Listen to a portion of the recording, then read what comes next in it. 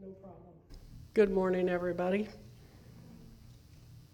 I want to just read to you a couple of lines out of a song that I was playing during the prayer time. We have some very heavy things to pray about, don't we? God knows what those things are. He knows what's going on among us and around us. If you remember 2 weeks ago, the Lord spoke to us and said, don't think that you have a God that doesn't know what's happening around you. He does. Fanny Crosby wrote this song. It is one of my all-time favorite songs. I could say that about dozens of her songs, but this is one of my all-time favorite songs. He hideth my soul. You know, the world may be turning about us and around us, even underneath us, but our soul is secure in the hand of our God, and we must not forget that, because he puts us in the cleft of the rock, and he covers us there with his hand, just like he did Moses. I am thankful to be here with you this morning, and I'm terribly sorry I wasn't able to be here last week, but believe me, you wouldn't have wanted me here. I am thankful to the Lord for his blessing and his mercy and his healing power. And I took my bottle of anointing oil that I had given everybody, and I anointed myself, and I said, Lord, there's nobody here but me and you, and you do the work anyway, so please heal me, and I'm thankful that he did. I want to share something with you today that the Lord gave me on Thursday, and I hope it blesses you. I'm going to be reading in the book of Matthew, chapter 5, verse 43. We're going to start there. And in this passage of Scripture, Jesus told us exactly what was required in order for us to be identified as children of God. Sometimes bearing this identity isn't easy. Sometimes it's messy and uncomfortable, and sometimes it's even unwanted from those around us. But Jesus says that our very identity in Christ, in the Father, is tied to the love that we have one for another, that we show to others.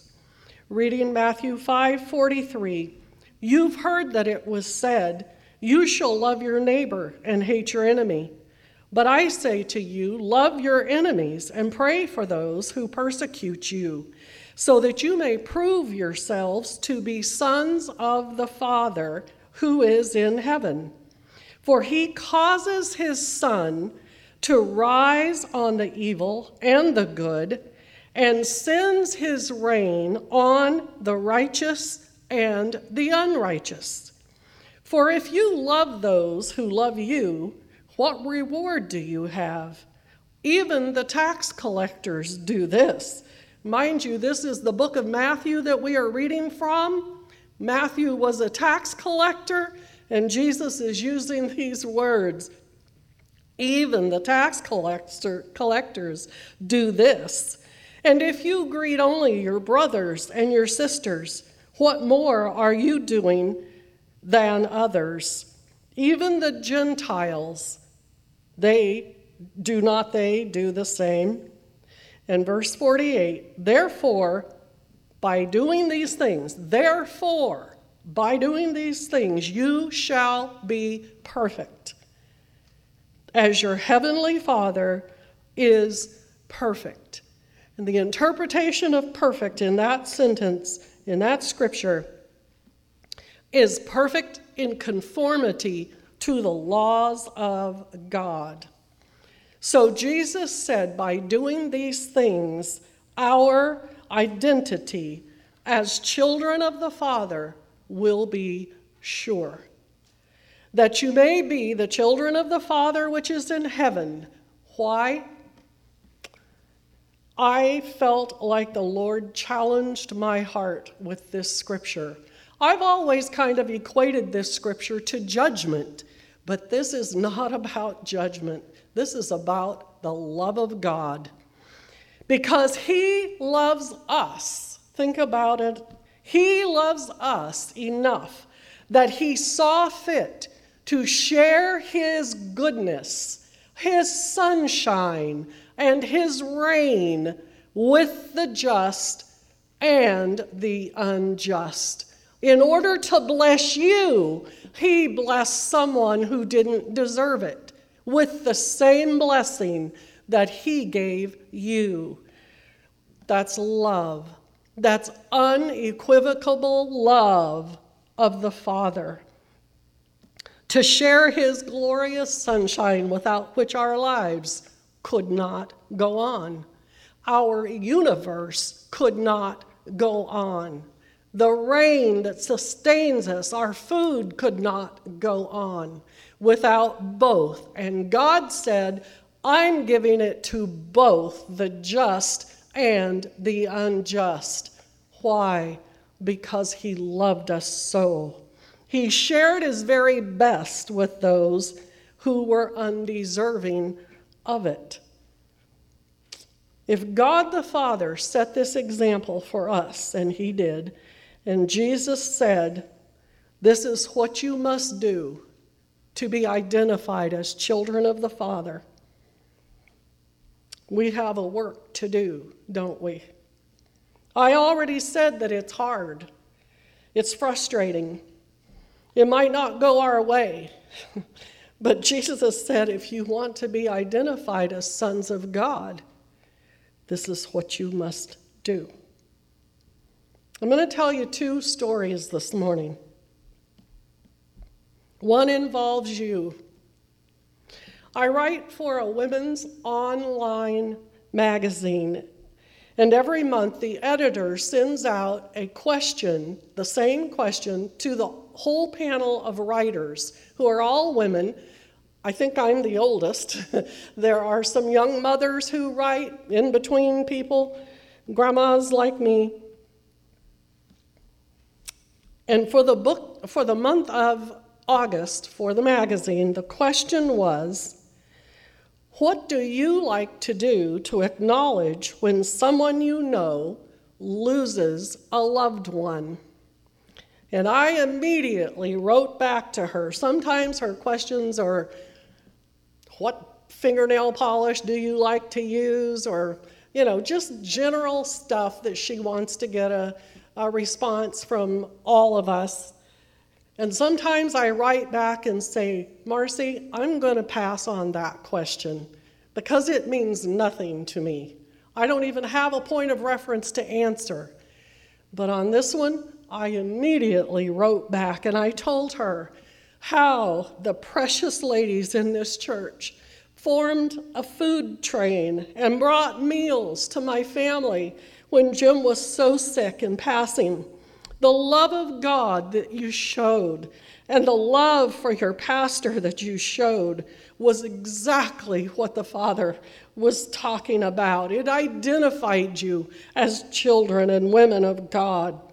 I said it wasn't even the food itself that was brought. Some were sandwich makings. Some were a snack or a dessert. Some were entrees or something that was frozen to use at a later time.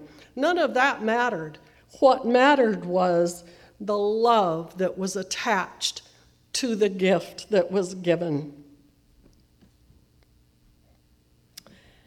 A lady that I'm familiar with through this forum, I've mentioned it here before, called Buy Nothing Project. There's two aspects to the Buy Nothing Project. You can put something that you have to give away, or you can ask for something that you need. And if there's a match, somebody will write and say, oh, I have that, you can have it if you want it, whatever it is. This one particular lady has posted many, many times, always asking. Her family is always in need. She has 3 children. They needed pants for school and shoes, shirts, toys at Christmas time, But often she'll say, it's 2 weeks before the end of the month and we have no milk, or we have no bread. Does anybody have any extra that you could share with us?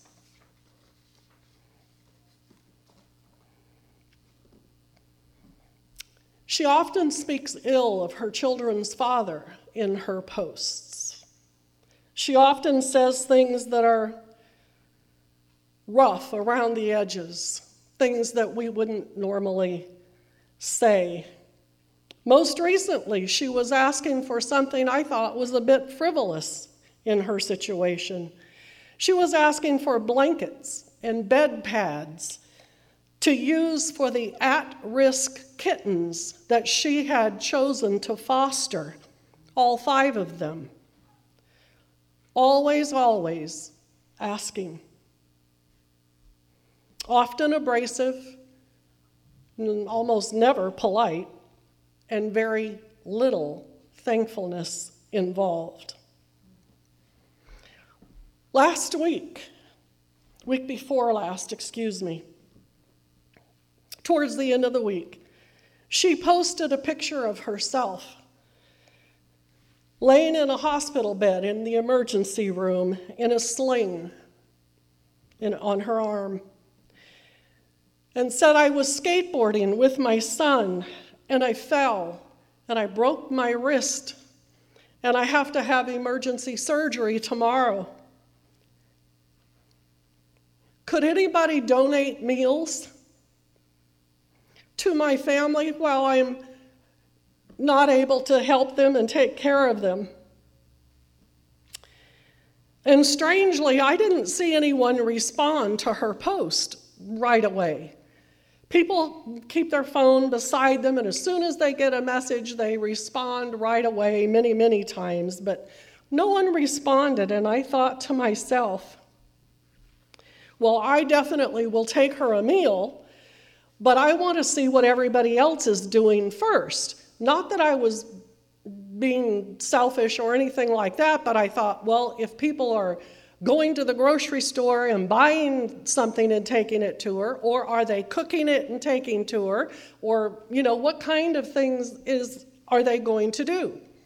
And so I thought, I'll wait and see what other posts say before I respond. The next day, I was sick, very sick, and it went completely out of my mind. And it stayed out of my mind until this past Thursday, almost a week. And I saw a post from her where she said, thank you to the 2 people who brought my family a meal. My heart was so pricked with shame and remorse. Why did I wait? Why did I think it was necessary to see what anybody else said or did? Why couldn't I have just jumped in the car and went and got her something and take it to her or make something right then? But I didn't.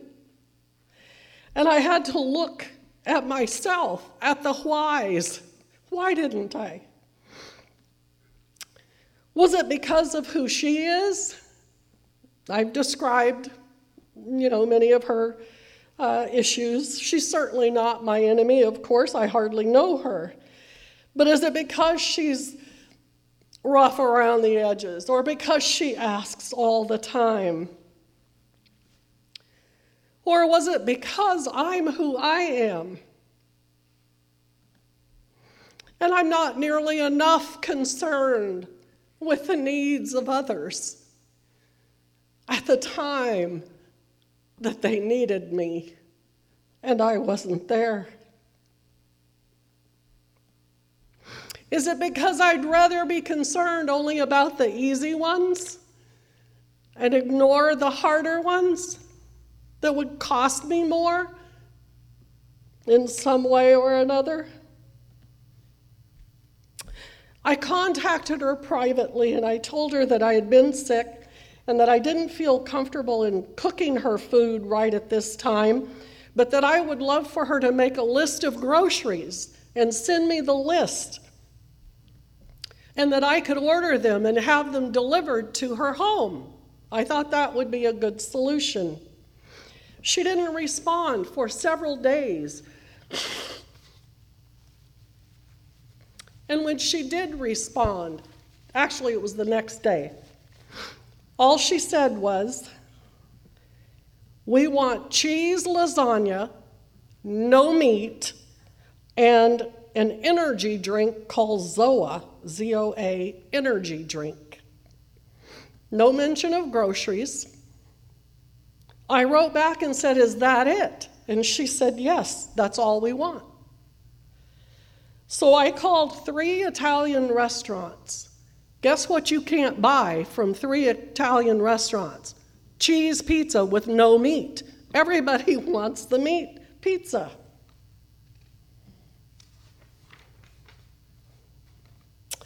So I went online and I looked up different grocery stores.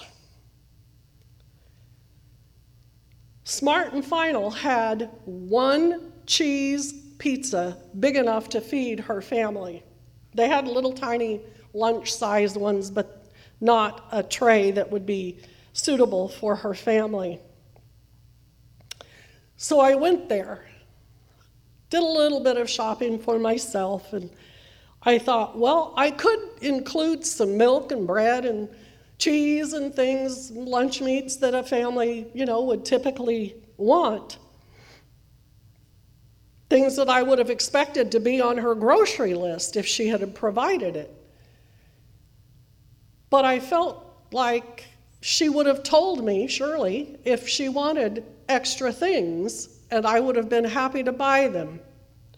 So I went to the manager and I said, "You only have 1 cheese pizza in your frozen section here. Would you mind checking to see if you have any in the back?" And he said, "Ma'am, I don't need to check. We have nothing in the back that's not in the shelves right now. I'm really sorry. This is it."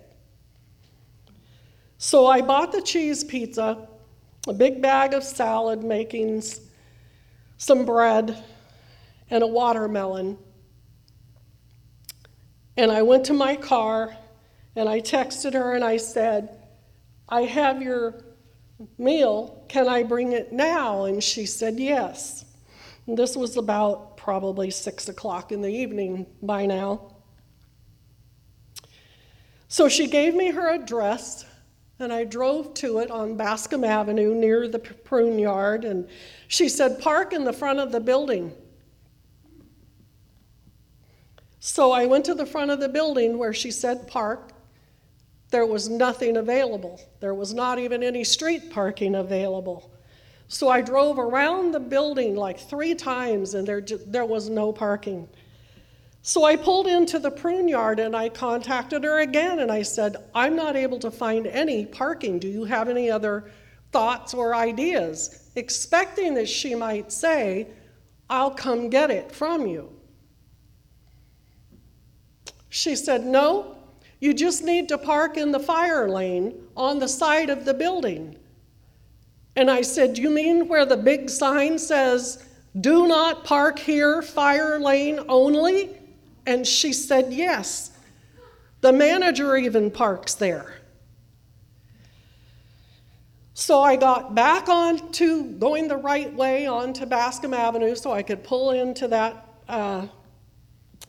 parking lane. I'll tell you right up front, I didn't get a ticket or get towed, so thank the Lord for that.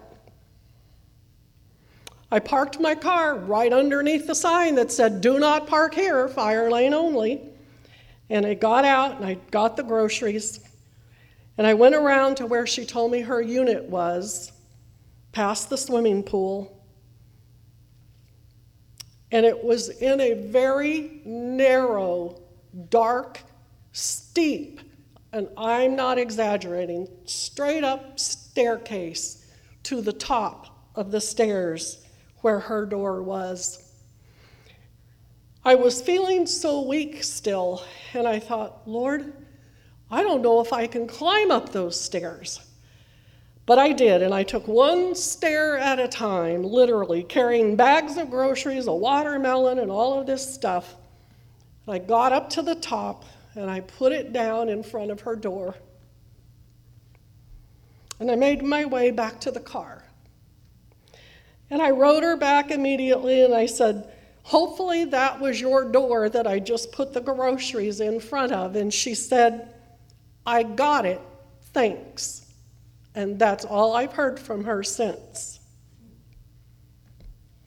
Then I had this conversation in my head on the way home. You might call it a prayer, or you might call it venting, or you can call it whatever you want, but I said, Lord, she's just not easy to deal with.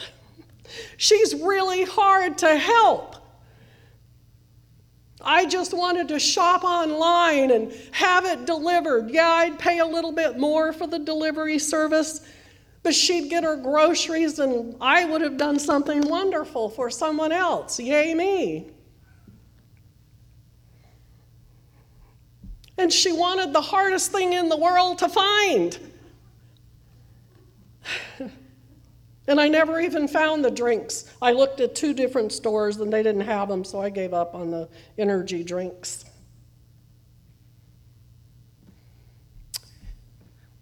And I heard the whisper of the Holy Spirit. Matthew 25:37 says these words. Our Lord and Savior said them.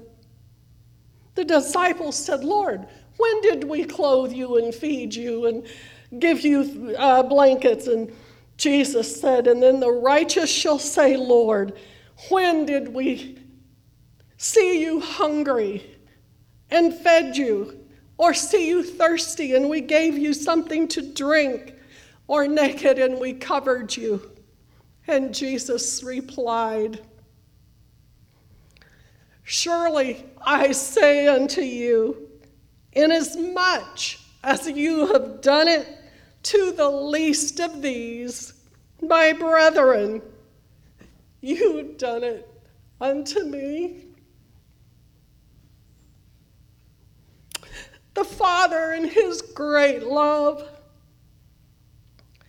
shed his sunshine and his rain to the least of these, even us who don't deserve it.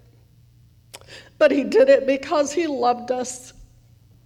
And sometimes he wants us to be his hand extended to the least of these. Will you stand?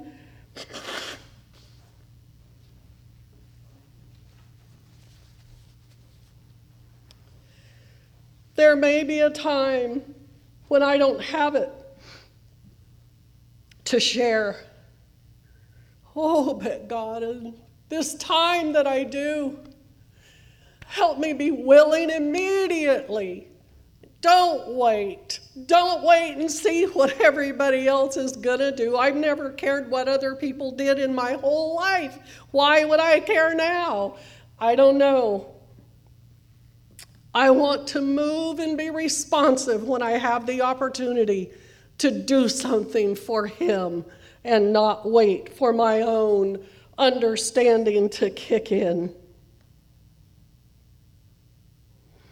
Because when we do it, he accounts it to our good, to our having done something to him.